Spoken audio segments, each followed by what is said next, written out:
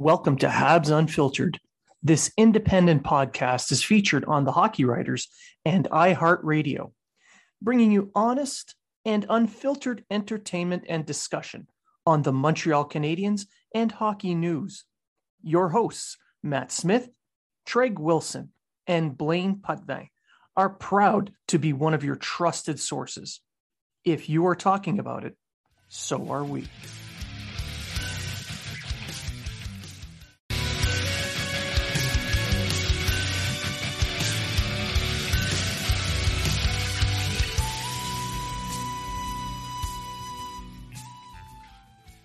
Welcome to Habs Unfiltered. This independent podcast is featured on the Hockey Writers and iHeartRadio, bringing you honest and unfiltered entertainment and discussion on the Montreal Canadiens and hockey news. Your hosts, Matt Smith, Treg Wilson, and Blaine Putney, are proud to be one of your trusted sources. If you are talking about it, so are we. Be sure to go to habsunfiltered.net to check out all the great giveaways, all the great sponsors, all the promo codes for each sponsor to save you money on amazing products. And welcome to Habs Unfiltered, episode 231. I'm your host, Blaine Putney, and I'm joined now by my co-hosts, Matt Smith. Good morning. And Isolated Treg. Morning. So the good news, your isolation's coming to an end soon, isn't it? Today's last day. Yay! You can go infect people in Costco. I do not go to Costco. I don't even go to the parking lot. Well, how do you get all your protein? I get it from the supplement store called Supplement King. Oh, you almost went with the opposite. Oh, I almost went, yeah. And so much for that. So much for that sponsorship. Free advertisement, Bryce. If you listen to the show, throw me some money. Well, I mean, of course he listens to the show. We are more popular. Have more listens on Spotify than Neil Young and Joni Mitchell put together. Correct. Technically more than Garth Brooks. Also, there is no warnings on our podcast. Not that I know of. There should be, but not for, misinformation. Just, I mean, it's obvious. I'm sure we give a lot of misinformation, just not about COVID. Truth. All right. So this episode, we've got quite a bit. Even though the Canadiens are off this week, there's still a ton of stuff to talk about. We've got some news around the hockey world. We've got some talk about advanced stats and a ton of stuff about Carey Price and trade rumors. Not necessarily the two together, but still. So let's just start with the news around the hockey world. So today it came out on a Russian paper that Luke Tardif, the IIHF president, has stated that the World Junior Championships are rescheduled and will happen in August in Alberta. So that kind of confirms something, Matt, that you found from Darren Dreger. Yeah, so 2 weeks ago, Darren Dreger on the TSN panel, he talked about a likely scheduling in August. Apparently there was some talks for in June, but they're saying that the more likely scenario would be August. But then I kind of look at what the buildup of that team was going to be, because in the August time frame, yes, you're going to have players that are going to still want to play for their country. However, that's also going to be right in the heart of training camp build-up time for, the young players like Perfetti and McTavish and Owen Power, Caden Gooley, etc. So how many of them are actually going to say, yes, I'm going to go, and how many of their teams are going to allow them to go when it's that close to training camp, especially a guy like McTavish that could jump right into the NHL next season, potentially playing a big role for Canada, potentially getting injured, and then they have a setback. So I believe they're going to look at Red Deer in Edmonton as a site once again. Yeah, they are. Yeah, and we can hope for the best. It's some of the best hockey you're going to watch. So I'm hoping that it happens. and I'm also hoping, obviously, the draft happens on time. But I believe it's going to be a little bit of a different team than what we saw in December. Treg, do you think they're going to go with a draft eligible heavy team? I think it will be. I think it'll be either undrafted players or the players who were just drafted this year. I think Matt hit the nail on the head. I don't think you're going to see the McTavishes, the Perfettis, and the Ghoulies probably show up and play, although it'd be nice. Just for the simple fact that all of them have a legit chance of making the NHL in September. So they're not going to want to. I mean, devil's advocate, it is a good training. It's a 2-week good training for them to get prepared, but it's not playing against NHL quality players. It's not training with NHL quality trainers. It's not, you know what I mean? Like it's not that. I wouldn't be shocked if they play, but I wouldn't be shocked if they didn't play either. And especially like those three who, like Perfetti, McTavish, are probably almost guaranteed a spot in the NHL next year. Ghoulies, depending on we'll get into it later, depending on what the Habs do in the off season could depend on whether Goulet or not has a full-time job in the NHL. Probably AHL is my guess, but at the same time, because of the birth dates and the time of the tournament, how many are still eligible? There might be some players that are no longer eligible that could come into play. I haven't looked it up, but that's a possibility. They could just say, if you're eligible in December, we're going to let you be eligible in August. But I don't know. I don't really. That news hasn't come out, but it's a possibility, and I agree. A lot of these guys are probably earmarked for professional jobs, which means their teams are probably not going to want to give them up. But the ones that are likely to be sent back to junior, I can see teams allowing it to happen. So I don't think it's the names you guys mentioned. Could be others. Yeah. Well, like I'm looking at if guys like Perfetti, McTavish can't go, that opens up some positions for guys like Bedard to really step in and shine, possibly even Shane Wright. What about Joshua Roy? He was a final cut. Yeah. Maybe they let him in. Yeah, unless he's aged out, Yeah. But then again, we don't know if they're going to allow aged out players to come in or not. Anyway, exactly. So, I mean, to me, it doesn't seem right to say, oh, you're too old now because we moved it to August. You can't play. I think smart move would be, yes, we understand you're too old, but this was supposed to happen in December. We'll allow it. I think they're going to do everything that they can to pull players that were already on the team and then fill the voids. Yeah. Maybe not allow players who have aged in the opportunity to play in this one, so they can keep it with the group that was allowed in the last one. But remember, it's the double AHF, so they're probably going to be like, we have a rule book, and that'll be it. Well, they're kind of breaking the rule book because this is one of those tournaments, one of the, I think the 2 or 3 that pays for everything else in their programs. Yes. Every other tournament under the sun is paid for quite in large part by this single tournament. That's the only reason it's happening. This is their bread and butter. That's right. Exactly. Wait, and just think, if they do this tournament, this is for last year, and then a few months later, they're going to be jumping right into another one. So, double gold for Canada. You heard it here first. Bedard's going to be decorated. What about the women? Did they reschedule that? Oh, no. Do they care? No, they don't give a shit. And you know why they don't give a shit? Because doesn't make enough money. Tournament doesn't make any money. Yeah, which is sad, really. Because the hockey's amazing. Yeah. It's you can compare it to the men all you want and say it's not. I'm not comparing. I'm just not a big fan of women's hockey. But if you watch women's hockey, it can be very, very exciting because they're intense. Have you ever pissed off your wife? 20 of them on each side. Oh, I get it. Like I've watched them in the Olympics and I watched the tournaments but I just I don't know. I don't know. I'm a fan. I like watching intense hockey, and women's hockey can bring that. So not so much, like women's, the Finnish women's team versus Canada. I mean, the parity isn't there yet, but soon, I hope. Anyway, moving on. From the World Juniors on to the Canadians. So the news came out in the last couple of days that Kent Hughes and Jeff Gorton are going to be putting together an advanced stat department before they hire any AGM.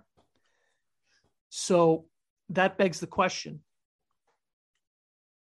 what exactly are they going to be looking at in the advanced stats? Because it's proven that they place a heavy weight on advanced stats. So what do you guys think is going to be their focus with the advanced stats? Matt, what about you? You guys know I'm not big on advanced stats. Well, that's why I asked you first. I want to see what you think. I think they're going to try to reach out to one of those advanced stats departments within like, you know, one of those sites that does it outside the league, and they're going to try like to maybe Jason Paul's site. Yeah, there you go. And they're going to try to maybe cherry pick somebody from an organization. That's what I would think. It's kind of hard to build up just like a bunch of like Joe Schmoes around a laptop and start talking advanced stats. I said I'm not a big fan of them, never have been. I'm an eye test type person, but I wouldn't be surprised if they went out and looked for a group of individuals to tee this group up, and then possibly have an AGM that overlooks it. That's my guess. Advanced stats are just information. That's all it is. It's just more information. Clearly, it's a tool to be used with the eye test, but it's an amplifying tool. Yeah. Now, Treg, what do you think is going to be their focus? Well, Kent Hughes said in his thing that he just doesn't want to know the numbers of a player. He wants to know why a certain player isn't achieving at certain things. That pushes more into player development, though. It does, but I think the advanced stats will help them understand why, like, this guy's really good 5-on-5. Why can't he do it on the power play? Well, the advanced stats show he doesn't match up with this player and this player. So him on that line, I think that's how they're going to use it. They're going to use it to better understand why players slump at certain areas than others and what they can do to achieve it. I think the analytics is going to be a better development tool than it is a tool for them just to say, oh, we want that guy because at 4-on-3 per 60, he scores 700 points. Well, depending on what stat you're using, you can use it for development, or you can use it to see if that player complements what you already have before you make a trade. But the thing with advanced stats is, depending on what stat you're using, this guy could be really good or this guy could be really bad, depending on what stat you're using. Like, to me, and advanced stats guys will shit all over me for this, I think the per 60 is a stupid stat. I really do. So they're saying unless this guy, you bring in a level of competition to make it a little bit more realistic. They're saying per 60, this guy scores 3 points every 60 minutes. Okay, but he only plays 10 minutes a game, so he gets 3 points every 6 games. And it's against the fourth line. Yeah, so it doesn't tell me anything. And I find the problem with analytics, and I'm not saying this on an NHL level, this is on a Twitter fan social media level. They use stats to prove a point they don't really have. Like, this guy's so much better than this guy, and I use this stat to prove it. All right, but that stat really tells me nothing. You have to take the analytics, the eye test, and the basic stats, put them all together, and that's how you find out how good a player really is. If they pass all 3 tests. If they don't pass all 3 tests, then you got to look at it and go, okay, well, what is this guy good at, and how can we match him up with other people on our team? You know what I mean? To maybe even these 3 things out. Is it a fit? And I think that's what they're going to use the analytics for. Because even analytic people admit analytics is a stat that benefits a fast scoring type player over a slow defensive type player. You need different sets of stats to demonstrate the importance of that defensive player. Yeah. So you need to have more than just a focus on XGF or Corsi or just one thing. You need to have maybe 10 data points and then maybe 10, 15 games of actual eye test. How does he do it? Are his numbers affected by who he's playing with, who he's playing against? Like, what's the level of competition? Is he against the top lines, the bottom line? That's where the eye test and the data sets come together. And that's why you got to look at a guy like Josh Anderson. Josh Anderson's terrible analytically. However, he's going to get you 20 to 30 goals a season.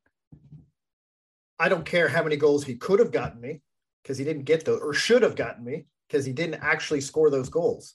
He scored actually this many goals. And that's where you got to look at it. So, all right, he's not an analytical darling, but he helps the team in this way. Yeah, that's the things that I can't stand, like expected for and expected this. And I can't. They're fine in limited usage, but if you don't put it together with other data sets, you're just focusing on one thing, and your blinders are on. Yeah, Shea Weber, for instance, he was credited with a ton of turnovers because he makes the safe play to exit the zone a lot. If he didn't have a pass to make, off the glass, out. The opposing team picks it up at their own blue line. That's a turnover. Yeah. That is different from giving it up in front of your freaking net. I love to see the advanced stats on like a guy like Rene Bourque, as we always said almost Bourque. So it's like expected goals for would have been like 13 a game or something, right? Well, Lekkonen's an excellent candidate for using advanced stats. Look at the impact he has on a game, even though he doesn't score a lot. Yeah. Look at the impact overall. Yeah. I mean, advanced stats are good too for determining a guy's transition. Look at Victor Mete. I'm actually going to say something good about Victor Mete. Oh, he's an excellent transition player. He's an excellent transition player. And advanced stats and the Tiger team, who that's all they focus on is advanced stats and everything else doesn't matter. That's why Mete comes out as this really good player, because he's good transitionally. Therefore, his advanced stats are good. He's good in one aspect. He's good in 30 feet of the ice, and that's it. Yeah, right. He's only good in one aspect versus the other two zones, and it's not in front of his net or in front of the other net. And that's the thing that's the problem with analytics, and that's why you just can't use it alone. Same with the eye test. You can look at a player and go, "Wow, that player's so good. Look at the dipsy doodles and all this stuff he's doing." But then when you put him in a team setting, you look at the advanced stats on him, you're like, "Well, it's not that." You know what I mean? Like he's an average player. He's not a superstar. The way Gorton and Hughes have been talking about the advanced stats and how they're going to approach it in regards to development and even pro scouting, they have made it very clear that they're not going to rely solely on the stats, and they're not going to rely solely on the eye test. And that'd be dumb. You got to put all three together, and you got to balance what you have. Because we all have biases. When we watch a game, we all have a bias towards a certain type of player that we enjoy watching. Like I like hard-nosed hockey. I like watching guys like Gallagher and Pizzetta, like those kinds of players I like to watch. But are they the best fit for what you're trying to do? Do you need 20 of them? No. Like who fits with them? How do they fit with the others? Like you need to know these things. So if you're a bias towards that kind of player, you don't want to fill your team with just them. But you also don't want to fill your team with just analytical darlings either, because you're not going to win. Like, I understand there's a group out there that wants to put a team together just solely based on analytics. But which one of those guys is going to fight for the puck in the corner? And which one of those guys is going to clear the front of the net? And which one of those guys is going to go hard into the net or have that big rush down the side to create havoc in front of the net with a rebound? That's, you can't measure that on analytics. You can't measure heart on analytics. You can't measure determination on analytics, and you can't measure toughness on analytics. And you need all that to win hockey. Look at the Leafs. Why do you think the Leafs don't get through the first round? Now, yeah, I was going to bring that up. They made this year because they have some depth that's a little bit tougher and a little bit like Bunting and Kase or Kosh, whatever, however you say it. And those guys, they're actually, they go in the corners, they fight in front of the net, they do the things they need to do. But all the years before, they relied on the big four, and the big four, that's not their game. Just look at last year's playoffs. The Leafs, on paper, using advanced stats, should have decimated the Canadiens. Absolutely, totally destroyed them, wiped the floor with them. But in reality, because of all the aspects you mentioned that aren't measured by advanced stats, the Canadiens came out on top. You can complain and bitch and moan all you want that, Tavares wasn't there, but that's horseshit. You're missing one player. And in my opinion, when they lost Muzzin, they lost the toughest guy they had on defense, and that was the turning point. And that was the turning point. Even because they had no one to fight back against the Andersons and the Gallaghers and the whatever in front of the net. And his advanced stats aren't that great, but he was their muscle, their heart, their grit. And Toffoli even said that when he saw Muzzin get hurt and knew he wasn't coming back, he said, we're winning. Yeah. That was the turning point. Not Tavares, Muzzin. Well, I mean, they won 3 games after Tavares got hurt. So exactly. And they didn't win one after Muzzin left. They didn't win after Muzzin got hurt. I think he got hurt in game 5. Game 5, was it? Yeah, the last game they won. Yeah. So that's the way it is. No, I think it was the game first game, Canadians made it 3-2, and he got hurt in that game, and then they won the next 2. Yeah. Yeah. But that just proves win it for John. It didn't work. It didn't work. But that just proves that it's not just advanced stats. The impact he has in the room, the impact he has on the ice, the intimidation factor, all of that plays a role. But advanced stats are important. And absolutely. They're important for evaluating how you put your lines together and how you put your team together, because you can't have the other two. You can't have two without the other. It's like a triangle. Yeah. Pythagorean's theorem, A, B, and C. You have to have all 3 together to make it work, to make it snap into place. And so I'm not ditching analytics because that would be stupid, but right up until the 2000s, you never had analytics. Yet teams won hockey games, and teams. It's kind of like the project management approach. It's a triangle. You can have it cheap, you can have it fast, or you can have it good. You can choose 2, but not all 3. So you want it cheap and fast? Sounds like my sex life. Exactly. You can only pick 2. So that's kind of where the advanced stats and eye tests work. You try and put those 3 together. Fast and cheap. But Matt, you don't have a line for none. That's true. He's not married. That's why. Yeah. Well, that's Blaine. You and I, we got a 4th line. We're square. We got none. It's more like a rectangle because that line is the longest. That line has crushed the triangle. All right. So I think we've rambled on about advanced stats enough. We'll move on to Price's press conference. We'll do a quick round table on that one. I found Price to be rather vulnerable. I know he was kind of pushed into doing this, and Chantal Machabée did a good job in prepping him because he didn't give anything away really. But his approach and the way he spoke, it demonstrated a vulnerableness in his presser. So what did you think, Matt? What I got to see of it was I was working at the time. I did see a little bit of a recap on it. I did see a player that was a little bit vulnerable, but at the same time, it was more a lot of unknown. And the media tried to get a couple different questions out of him regarding, a month from now, weeks from now, et cetera. And he kind of danced around the topic because he mentioned that he has come back multiple times. He said setbacks multiple times. And I'm looking forward to seeing it as well. I'm looking forward to seeing Carey Price in a Habs sweater again. And he made that comment as well, that he hasn't requested a trade. He doesn't want to leave. His family's happy in Montreal. He signed the big contract for a reason. He wants to win in Montreal. He said that the one that kind of like stuck to me was the fact that this is a large part of his identity and who he is being the goaltender for the Montreal Canadiens. I don't think he's going anywhere. I just think he needs to get healthy, and they need to build a team. They need to build that team in front of him up again. And I think we're going to get into Petrie in a little bit. And I believe that a part of Petrie's game and why he hasn't been playing so much is because they don't have anybody behind him to play. But I would say with Price, I don't think he's going anywhere. I think that if you have him and Allen once again healthy, I think they make a very good tandem. They're going to give the team in front of them a boost. And I believe with Ken Hughes in charge and all the talks that we're talking about player development, analytics, and building the right team, I think they've got the building blocks to be able to do so. So hoping the best for Price, hopefully no more setbacks.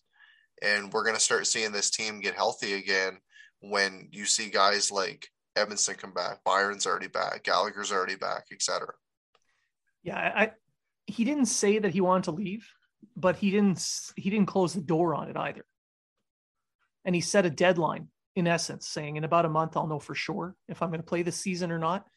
And I do honestly believe he wants to play, because whether he wants to stay or not, he wants to prove that he can play again at the top, at that level. So I think it's important to him. Yeah. Treg, Isolation Nation, what do you think? I think, no, Price didn't close the door, but I think he just put the ball in Ken Hughes and Jeff Gorton's pocket. Like, he pretty much said, I signed the contract to stay here long term. You know, I understand what's going on with the team. I'm not asking to get out.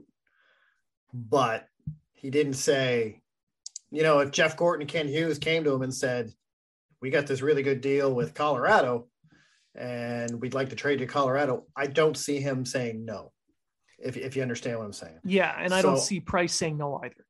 That's what I mean. I don't see Price saying no at all. I think, but I think what he basically did is, I'm not the one asking to leave Montreal, but he never really said, if they ask me if I want to leave, if they come to me and say, we want to trade you, he never really said he would say no or not. I would say, to me, the silence of that is just him saying, I'm not going to ask for a trade, but I'm not going to say no to a trade depending on where it is. When you have a player and a GM saying, we want to do what's best for the player and the team, that's code for, we're not really shopping them, but we're taking calls. Well, I mean, that goes with Petrie, but no one really said that about Price either. No, but it's the undertone with Price. It's very clear that he loves being a Montreal Canadian and he wants to play this year and he wants to play at a high level again, but give him a little bit of time, probably over the summer. They'll revisit this and maybe he decides he wants to win a Stanley Cup. He might decide, I want to be a Canadian for life. And at that point, they'll announce something saying that he is going to be part of it. Ken Hughes did say he was untouchable. Right now, yeah. Right now. And Carey Price never said he wanted out. I think Price is more worried about his knee. He's more worried about other setbacks. Absolutely. And I think his whole, we'll see in a month to 2 weeks how it is, because he's doing his on ice drills now with, you know, moving of the legs, the back and forth, the stretches and the skating. And I think once he gets past that and then gets into taking shots and doing this and doing that, I think he'll know more of where he's at when it comes to his knee. I think his big worry is his knee. And now on one of the French news things, I think it was La Presse, they said that Hughes doesn't know if Price will play again. I don't know where that came from. That's a little bit out of context. He doesn't know if he'll play again this year. I agree, but the headline, of course, you put it in Google Translate and you read the article, and that's not exactly what it says. Yeah. But the headline was, Ken Hughes doesn't think Price will play again. And then as you read the article, right? This year, right? They got to bring you in. They got to bring you in to click it. So, but Price didn't really sound like he was all that sure he'd be back sooner than later either. So, and I think it's more him being cautious. Yeah. Him not wanting to say, like what happened in 2016, where, oh, he'll be back in 2 weeks. Oh, he'll be back in a month. Oh, he'll be back. Oh, he's out for the season. Oh, here's Scrivens. Yeah. And then he's like, you know, I want to be back. I do want to play this year. I have a sense of pride. I love the team. You know, I want to get out there and play. I hate sitting back and watching the team where it's at. I think if I was out there, I could help and we could be better. However, I'm not rushing back and then all of a sudden play a month and then I'm out for the rest of the year. Yeah, and that's where the vulnerability comes in. And this is also a perfect situation for him to be able to ease his way back into it, because the season's already lost at this point anyway. This is more about a pride. This is more about being there for your teammates type talk that Price gave during that press conference. If he has another setback, it is very possible that he may not be able to play, kind of like Weber. So anyone who thinks he's going to just, oh, I can't play, I'm going to retire, is dreaming, because he's got about $34 million left on his contract and he wants his money. So if worst case scenario, he cannot recover and play this year, he's going to go on LTIR and he'll do the rehab all year long and try to come back, or do what they're doing with Weber. If he can't come back eventually and he's told you'll never play again, he'll become a scout or some shit. I don't think it's that bad. I don't think his injury. No. I said worst case scenario. Yeah, I think he could be out the rest of the season, but I don't think it's a career ending type thing. Shouldn't be, but he didn't not say it couldn't be. But I think that's just him saying, listen, I've hedging his twice I've tried to come back and couldn't. So what the hell's going, I don't want to, he just didn't want to commit to anything. He didn't want to exactly come out and say, I'm good, boys, I'll be back in a month. And then a month later, because people are already bitching about transparency, but I think the Habs in this past month have been more transparent than they've ever been. I didn't see a need for this Carey Price press interview. But there kind of was, because the press and some of the fans were starting to get really bad. Exactly. Because they're like, oh, what's going on with Price? What's going on with Price? And even though they said he's rehabbing, he's going to be a while. All right, let's get it out there and see what he has to say. I love John Liu's question about him going to addiction and how the fans got behind him and that meant to him. And I think that's another thing why I think he doesn't really want to get out of Montreal, is because he knew the fans were behind him through this whole thing, and he knows the city loves him and he loves the city. But I also think you're right, Blaine. I wouldn't be shocked if in the offseason, all of a sudden Carey Price gets traded to Arizona or I don't know, Seattle or somewhere. Something like that. That wouldn't surprise me. I don't think it's happening. And in this case, I'm going to throw this to Matt. If Price doesn't get traded, does this help their rebuild or does this hurt the rebuild? What do you think? I think it helps them. I think it gives them the most solid building block that they're going to have is a established franchise goaltender in the back end, and then you can build out from there. I believe they have a lot of the pieces already. This season has been very much about health. If they can get healthy, COVID just fucks off forever, and they're allowed to play hockey again, I believe that we're going to see a much different team. Yes, there's a lot of holes to fill, but I believe that they can do that and move some pieces around, move some picks, move some prospects, whatever you've got to do, build this team back up again. Because right now there's some players that are on this team, or even that they've drafted, that I don't feel that are necessarily the players that are going to win you the big games moving forward.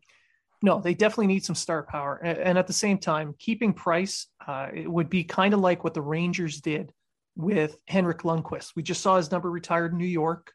And Gorton was the GM in New York at that time with Lundqvist. Lundqvist didn't want to leave New York, and he kept him there, and he used him as a mentor for the younger goaltenders and kept games competitive. So if Price wants to stay, that's the direction they're likely going to go. I truly believe, I think Price will stay, and I don't think it's going to hurt the team, especially if they can get rid of Petrie and his $6.5 million. Well, he'll make them a better team, which might hurt their draft pick. Well, I think you'll just see it. I think you'll see a turnaround quickly. A la Boston Bruins after they won the cup, and then they had that 2 years where I think they missed the playoffs one and just made the playoffs the next. I think it'll be similar to that. The Rangers kind of had a quick turnaround, and it all depends on how they want to do this rebuild. If they do it like with the Rangers and say they get lucky and get the top pick and Shane Wright, or next year they finish in the bottom 10 and they get lucky and get the top pick again, or whatever. I think you'll see Gorton go out and try to do what he did in the Rangers. All right, I got Keiko and I got Lafreniere.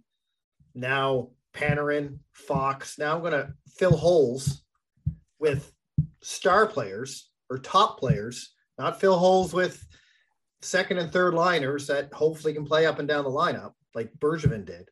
But I'm going to fill holes with actual players that's going to complement the product that I already have on the ice. using advanced stats. Using advanced stats. Now, and that's exactly how he did it in New York. I don't want to go to Boston because Boston was 2011, and he just had a really good draft. He just drafted Chara. He just drafted and signed Chara. So at the time, he had no idea how good these players were going to be, but it just turned out to be good. Now, the rumors, we can and picks and whatnot, we'll move to Sherratt. So there's a bidding war on Sherratt right now. There's several teams: Calgary, St. Louis. There's a couple others. Even Toronto has been rumored to be in on him. Florida is big on it. Florida's another big one. Yeah. So right now it looks like it's a bidding war. So it used to be that you thought maybe he gets a first and then definitely get a first. Now with this many teams really pushing hard for this hard-nosed type defenseman, maybe it's more. So what do you guys think it'll be? Treg, you go first. I think it's going to be a first and a mid to high level prospect, especially with the bidding war going on. Florida, I guess, is hard in from what I'm reading. Like Owen Tippett is the prospect that they're giving up, but I think he's on the market now. But I think Florida's going to have to pay more than just Owen Tippett, because they don't have a first this year, they have a first next year. So if it's their first next year in Owen Tippett, I prefer. That's a lot. That's a lot, but I think they're looking at more first picks this year. So I think Montreal's going to counter with, well, we kind of want this year's draft picks, not next, especially high ones, because we know what the draft's like this year. We can move up in the draft if we have extra picks in the first round. I mean, Florida's the top team in the league right now, so depending on how they finish in the playoffs will determine where their pick is. It is still going to be, 22 and up or whatever. So I think Florida will have to pay more than most other teams in order to get Sherratt if that's what they want. But I believe Sherratt's going to get a first and a mid-level pick, mid to high-level pick. By high level, I don't mean a top prospect, but maybe the next guy down.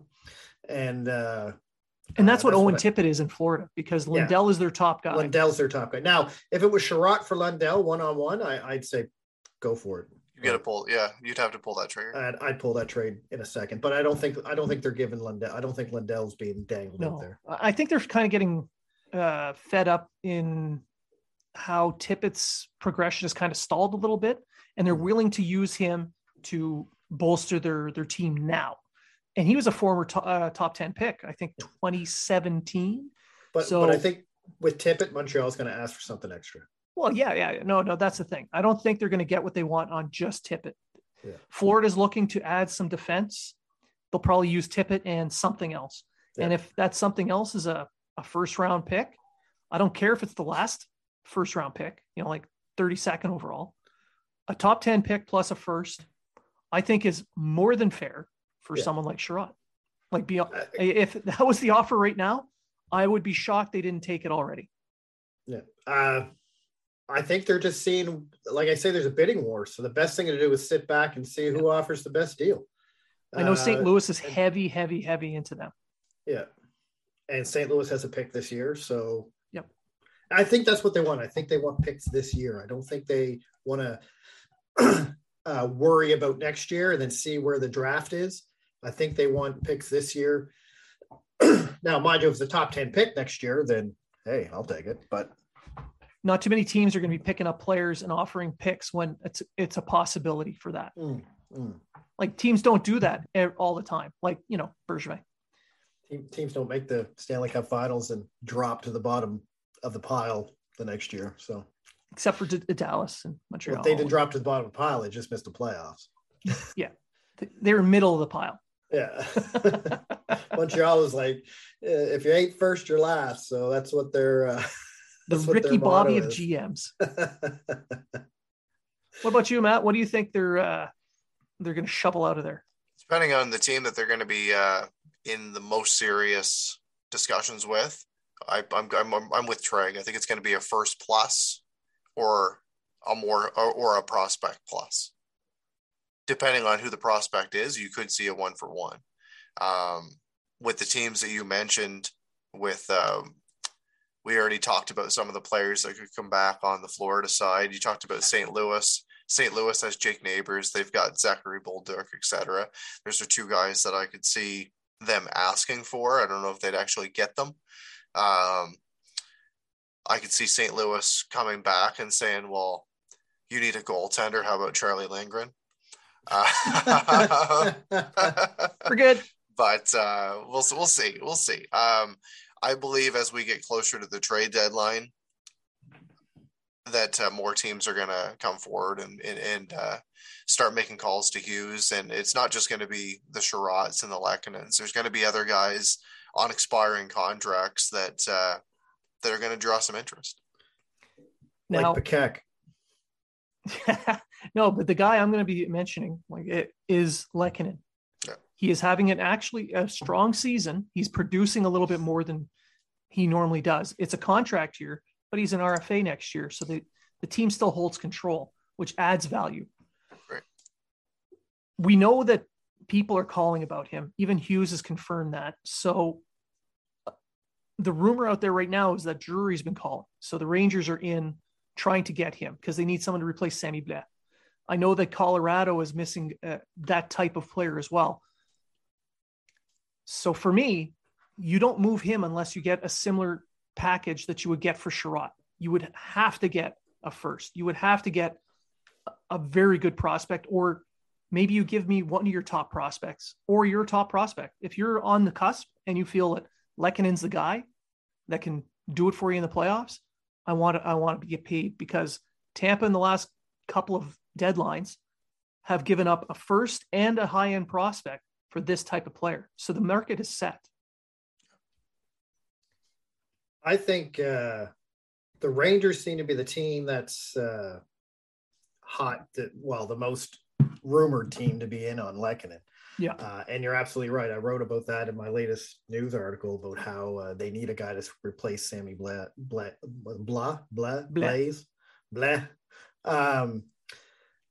And I think Lehkonen would be an upgrade actually to Sammy on the New York Rangers. In some ways, yeah. But what does the Rangers give up? Do they give up their first pick? Knowing that it could, I mean, the Rangers are what? Are they pretty solid in the playoffs, I think, right Probably now, it'd be around a 20. If they lose out in the first round, it'd be around a 20. So you got to, and they're second in the Metropolitan. So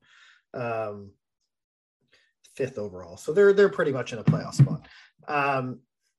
So the Canadiens now have to look at which first round picks are going to give us a better first round pick, right? Because you do know if they get a first for Sherratt and a first for Lehkonen, they have 3 firsts. They are not picking 3 times in the first round, especially if 2 of them are 20 something or higher, right?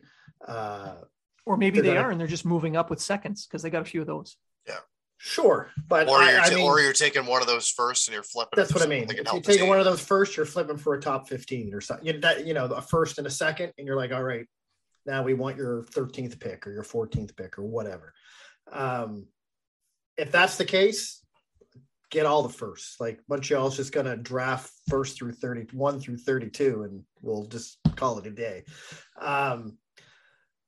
But you also got to look at what's his name in the KHL, Kravtsov there.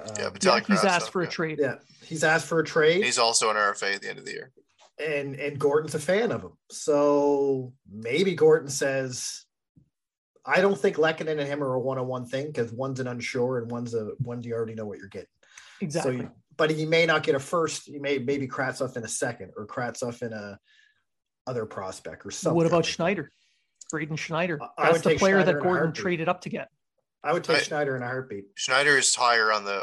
I think he's got a hell of a lot more value than Kravtsov does. And with Trouba and Fox kind of blocking his way in. And K'Andre Miller. Yeah. Well, K'Andre Miller's on the left side. I'm talking on the right hand side because Schneider's the right shot. You have Trouba and Fox on the right side eating up all the top 4 minutes. There's no room for him to go into. He won't be able to unseat them. And Montreal's going to be hurting, especially if we move on to the next player that we're going to talk about. Yeah. Especially if they move Jeff Petrie, which I think will happen in the off season and not before the trade deadline. If they move him, they're going to be hurting on the right side. Hurting. Yeah, because then Savard becomes your top pair. Savard's your top the right-handed defenseman. And then after that, you have Kyle Clagg's a lefty. Romanov's a lefty. Nico's a free agent. I don't know if they keep him. Josh Brooks. Josh Brooks. Shunanim, is he a right defenseman? He plays both sides. Fairbrother. Gooley's a left guy. Yeah. Logan Mailloux. Logan Mailloux is your second right defenseman. On the depth chart, sure. Talent-wise, yeah.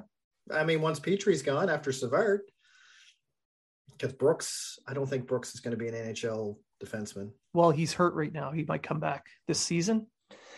We'll see. But yeah, no, with the Rangers, I would definitely target Schneider or Kravtsov. But you got to give me something more, because I'm giving you certainty. I would go after both. They're trying to get rid of Kravtsov. I'd say, this is who I want. If he gets both for Lehkonen, that is a home run trade.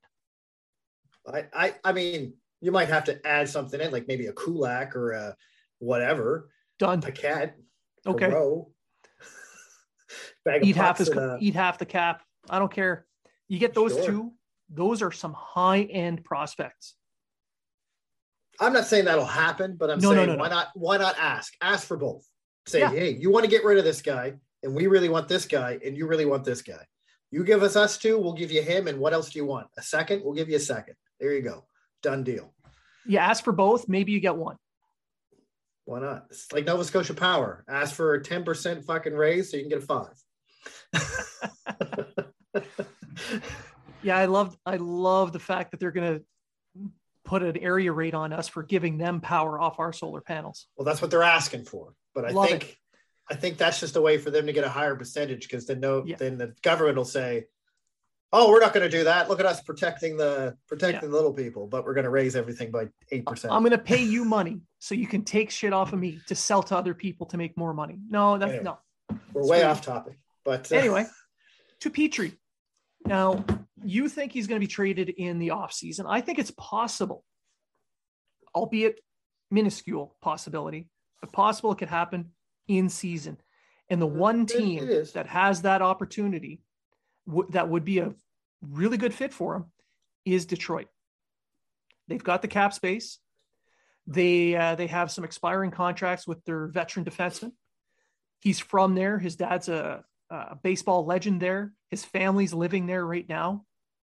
It would be a fit. It would work for both teams, depending on trade value. But anyone who thinks that the trade value on Petrie has gone down, think again. Yeah, Matt, you want to get in on this? I would agree that Detroit would be a good trade partner, based on the fact that, yes, that's where he's from. And they obviously have a hell of a lot of money to bring in for him. It's going to be the return. You don't want to lose a player that can play to his potential for fuck all, really. Like last year, he was second on the team in scoring with 42 points, and this season he's got 6. So it's obviously two different teams, two different scenarios. You know, one, you have a goalie that can stop pucks, the other possibly a beach ball. You never know, right? Possible. So I could see him moving possibly this season if the deal is right. However, at the same time, I believe it's going to be more of wait till the summer, see how many more players are going to be in on him, and then make the deal from there. The only way that I can see it being fast tracked is if everything in the media continues to go the way that it is. All the talks on Twitter, all the stuff about his wife, all that kind of stuff, that if it becomes too much of a distraction, he might be strong armed out. And maybe, I don't want to say that they're going to take a lesser package just to move him, but it could happen.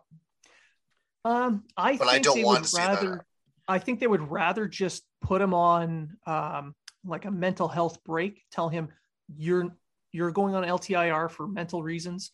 Go the frig home. Go see your family. We don't need to really worry about the rest of the season anyway. Yep. Off you go. I think his value is higher in the offseason. You have more teams with more cap space.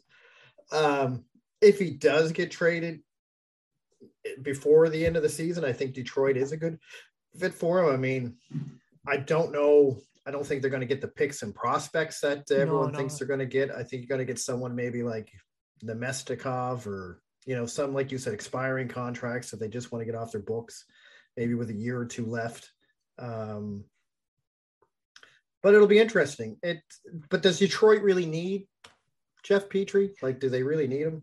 Well, they've got several veteran defensemen that are going to be leaving after this season, or their contracts are expiring. Letty, Stahl, and the Kaiser are all gone next season. Yeah. Well, free agents next season. But Petrie provides. He's a number 3 defenseman, so he would be able to provide that play on the second pair behind Moritz Seider while giving him a little bit of mentorship at the same time. Yeah. So that does help Detroit in a way, and it's a local kid that sells tickets. He's actually very good, and so it makes sense overall. But yeah, money wise, asset wise, there's a lot of things involved. Yeah, I like I say, with the way it's going, and like I know he didn't formally ask for a trade. Well, look. Hughes didn't say no, and it's been reported in the press now by a reputable reporter that he did ask. Yeah, but that's why I say formally. Like Ken Hughes said, he didn't formally ask for a trade, so he didn't come out and say, "I want to be traded." What I think happened is he came in and said, "Hey, if you can work a trade where I can move to the States, you know what I mean? I'd be happy with that." And, honestly, I would take that and say, "Yeah, sure, no problem." But then if you watch him play, he does not look like a guy who didn't ask for a trade. Yeah. He doesn't look like a guy who really wants to play hockey anymore. So exactly. And I see what you're saying. Like, I don't understand why management doesn't come down to him and say, "Listen, you're not into this. We're not you're costing us games, and we'll put you on LTIR, say you need to take time off for mental health, and you can go be with your family, and we'll try to work out a trade." Because they moved to Detroit because of all the lockdown stuff. Lockdowns in Quebec, yeah. Yeah, exactly. So they made a decision based on family choices to go there, which makes sense. I understand you make your family decision. Hockey-wise, this kind of reminds me a little bit about the Pacioretty situation. Did he ask for a trade? Didn't he? Blah, blah, blah. He didn't look very motivated in his final season with the Canadiens. And everyone kept saying that his value is shit. Pacioretty never looked motivated, though. Yeah, true.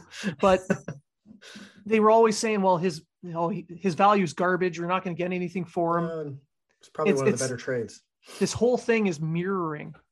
But his trade was in the offseason, too. Exactly. Like Pacioretty got traded in the offseason. That's why I think Petrie, the best bet for the team, and Ken Hughes said, "We're going to do what's best for us and Petrie." Yeah. I think the best bet for the team is to trade him in the offseason. They're going to trade him to an American team so that him and his family can live however they want to down there. But I agree. It's going to be a summertime move, and they're going to get a better return because of that.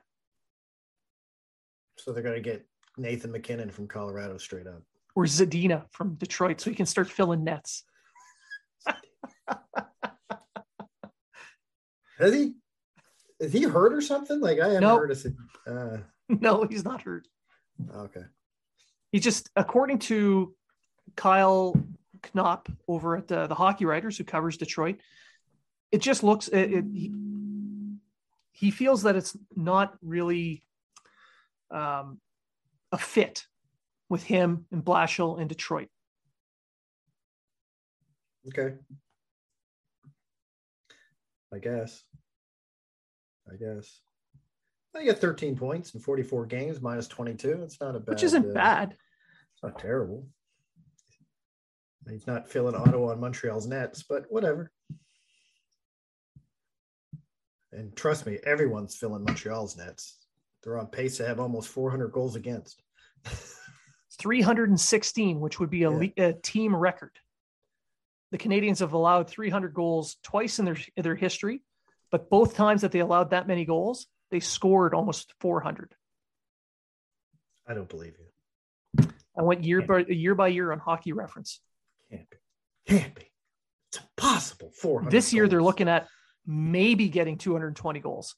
Maybe. I'll be lucky. They'll be lucky if they get 200. Honestly, yeah. And giving up over 300. Last season in total in the 56 games, Montreal let up 155 goals.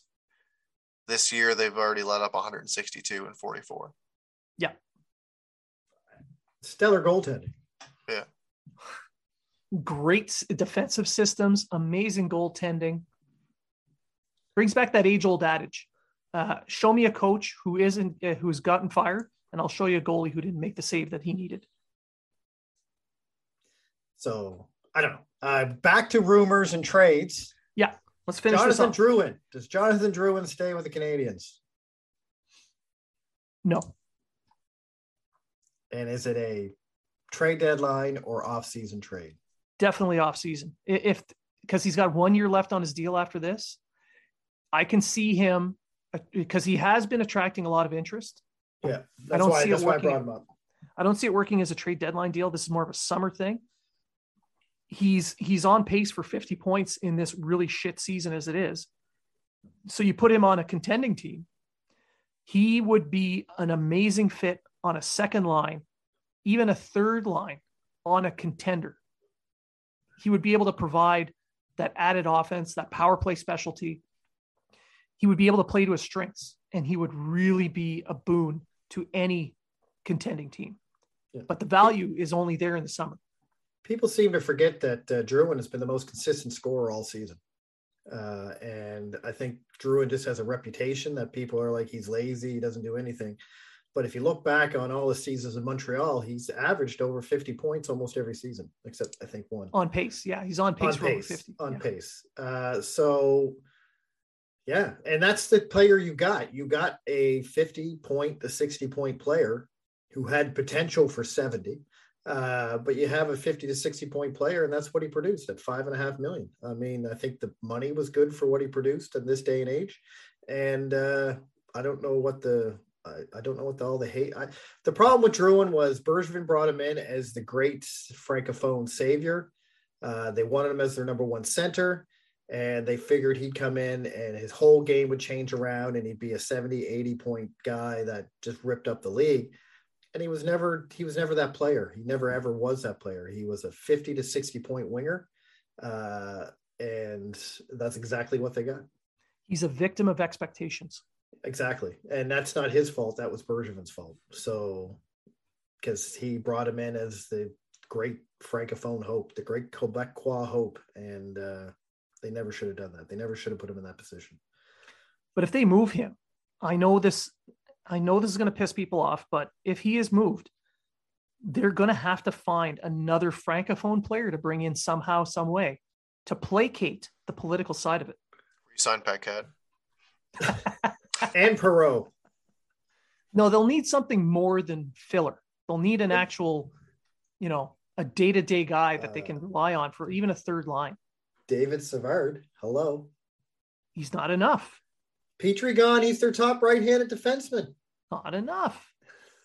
You know that they need at least two or three, so they can at least say that they have a francophone dressed in every game. They missed one game in 112 years without a francophone dressed for the Canadians, and the province lost its ever-loving mind. They're going to hire a French guy named Johnson and a French guy named McDonald, both born in Quebec. They're going to come in, and that's going to be their Quebecois. And Hughes is going to laugh. They'll trade Drouin over to Tampa and take back Killorn, who's from Montreal. There's your French. There's your Quebecois. He's Quebecois. Yeah. He's bilingual. What more do you want? And during the press conference, Hughes and Killorn will just look at each other and wink. Oh, yes. Yeah, that'd be Well, hilarious. They need a goaltender. They can hire Jacques Legrand-Coq. If anyone hasn't seen that movie, the Love Guru, don't. Yeah, Do not watch that movie. It's a terrible. Actually, Justin Timberlake is the funniest thing in that movie. He's the only funny thing in that movie. Celine. All right, so we're going to finish this off now. Any final thoughts, Matt? None for me, actually. None for me. We look forward to a couple days off, and I'm still trying to decide if I'm going to watch the All-Star game or not, because the last couple All-Star games have been absolutely atrocious, especially the skills competition. You know what? The mascot competition is probably going to be the highlight of that whole thing. More than likely. But you know what? I'm happy that Suzuki's going to be going and representing the Canadians, so I might just watch it just for him. I want to see what the outdoor skills competition is going to be all about. Like a Red Bull vodka. Apparently it's an outdoor race thing. Apparently it's an outdoor thing. It has something to do with the fountain. I don't know. What? But I have no desire to watch the All-Star game. I haven't had a desire to watch the All-Star game since like the 90s. I don't even know why they're having an All-Star game. I think it's a big waste of time, but whatever. It's for the kids. That's what they say. So sure. Let the kids watch and have fun. Sure. Why Machine Gun Kelly's there if it's for the kids, I have no idea. But whatever. It's another reason not to watch it. You know what? Manon Rhéaume and the what did they call him? The reject Captain America is going to be there. So the what? The guy who plays Captain America and the Winter Soldier. Chris Evans? No, the other guy from the Winter Soldier, from the Falcon and the Winter Soldier. Oh yeah. Who? He plays the sure. The new Captain America. Okay, I don't even know the guy's name. I know what he looks like, but I don't know his name. Anthony Mackie. Yeah, he played it. Cool. He was in Goon. He played a goalie or something in Goon. Or he was the son of the other Goon coach in the second movie. Yeah. And he came back. He was traded away so they can make room for. Yeah. Okay. Yeah. Okay. No, Anthony Mackie's the black guy. He's the Falcon. This guy is the guy who played he's now the Captain Agent or Agent USA or something. And yeah, and in Goon, he was the one with the beard. Who was the Goon. They traded him away to make space for the main character. Yeah. He's in the second Goon. Yeah. So anyway, they're the celebrity guests. So Jay Baruchel clearly had a hand in this. I blame him for the whole All-Star. I'm going to tweet that actually. Jay Baruchel's at fault for the entire All-Star weekend. So Jay, blame him. Sorry, buddy. We're going to nail you on this one. And he hasn't come on the show yet, so we're just going to torture him. He keeps saying no. He says, you guys are beneath me. You're not good enough. Treg is ugly. Yeah. Blaine, you're an idiot. He literally DM'd me that. He said, if it was only Matt on the show, then I would do it.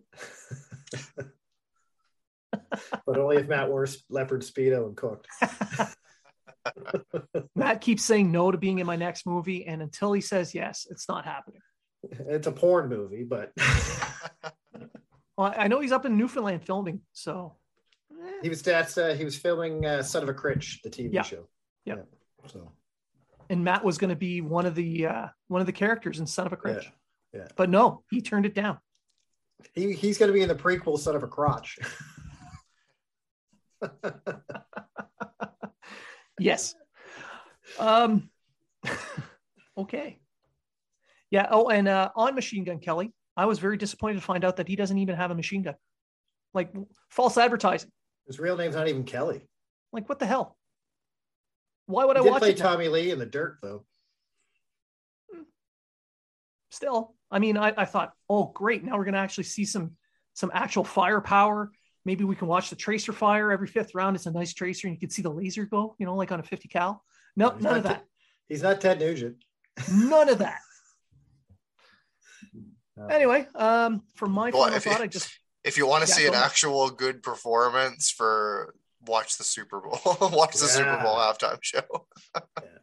Every parent our age is going to be like, yeah, exactly. Teenage kids are like, what the hell? I didn't know my mom could twerk. Is this what's the thong song? All right. So for me, my final thought is I just want to thank everyone for listening. I know we rambled on a little bit here at the end, but I want to thank you guys for sticking with us, listening through all that, and keep clicking. Check out habsunfiltered.net. We've got a ton of great discounts on all of our sponsors. You can save some money on when you buy their products, namely No Name Hockey. They've got brand new custom sticks. brand new custom gloves. I'm going to be getting a pair of gloves here soon with the old Heritage yellow. It looks like the old leather gloves. They're gorgeous. I cannot wait to use them when they reopen hockey. So thanks for listening. And remember, if you were talking about it, so are we. Do you or someone you love obsess over the Habs and they aren't even a fan of the team? Is your social media filled with old jokes and pathetic attempts at trolling? Then you have HOD, Habs Obsessive Disorder. From the makers of Bergie Arms comes 3-1. 3-1 is specially formulated to cause a temporary choking sensation, which will remind you that your team hasn't won a playoff series since the invention of HD television. Side effects may include a desire to shave your head and grow a goatee, a lack of fashion sense, an uncontrollable urge to say, but Tavares was hurt, pretending every head coach this century doesn't call your team soft, an uncontrollable urge to choke in the playoffs, and a realization that your ability to have an inferiority complex while simultaneously being obnoxious while never winning is why you're found undesirable. Ask your doctor if 3-1 is right for you.